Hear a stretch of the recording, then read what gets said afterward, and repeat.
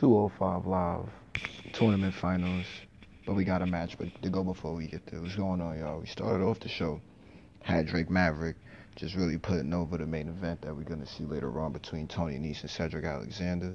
But the match that well, of course, I'm looking forward to that, but the match that I was definitely intrigued with from last week with the way they were beginning to build it was Mike Kanellis taking on a mystery opponent, but it is going to be a top cruiserweight. So it turns out to be Akira Tozawa, and they have a real cool match. The structure behind the match was really nice. Like they both were fairly evenly matched. Uh, Tozawa had a little bit. I would. It was fair. I'd say it was fair from speed and power, defense, big moves from both sides. But Maria Kanellis got involved, jumped in. Jumped in when Tozawa was trying to go to the top rope, and Tozawa goes to the other side, goes for his finisher maneuver, but Kanellis gets his knees up, and that's where he hits his victory. Now, it was a moment where he threw a tantrum, and I thought that was a little weird. Pardon me. Anyway, Mike Kanellis had a moment. He threw a tantrum. So he couldn't get him down for the 1, 2, 3, and he started screaming and just really carrying on.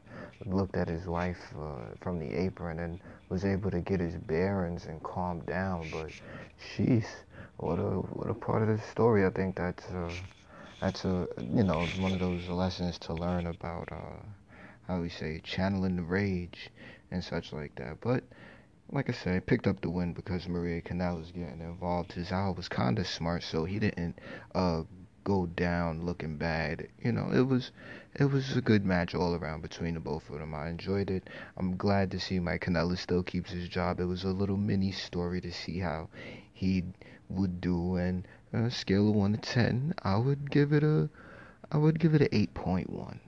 Just just in all fairness, it was a couple spots, not even not as far as the physicality went, but just some small moments, just with remembering stuff that they would talk about on Tough Enough with, uh, you know, pandering to the crowd and uh, the way you would want to look after certain moves. But like I said, I give him an 8.1, and that's really good considering he wasn't even really, well, I say he was an afterthought a couple of months ago on the roster. So with all of that, that was cool. But now let's get on into this main event.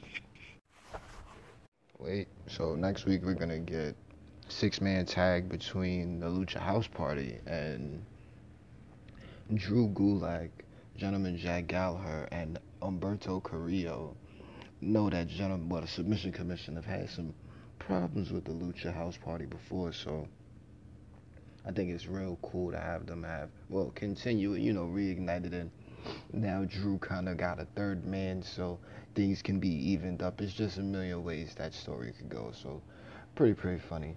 Either way, we get into the main event between Tony Nese and Cedric Alexander, and I tell you, it was an awesome match. These guys on 205 really have match of the year candidates.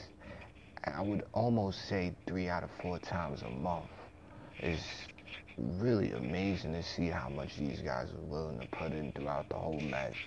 And the show is mainly built with just two matches, so for that, for these guys to go out there and do it the way they did, I'm just always excited to see the show. So they went at it. They had a hard hitting match. Tony Nese had all of Cedric Alexander's moves scouted, but at the same time, these guys both know each other from the classic, so it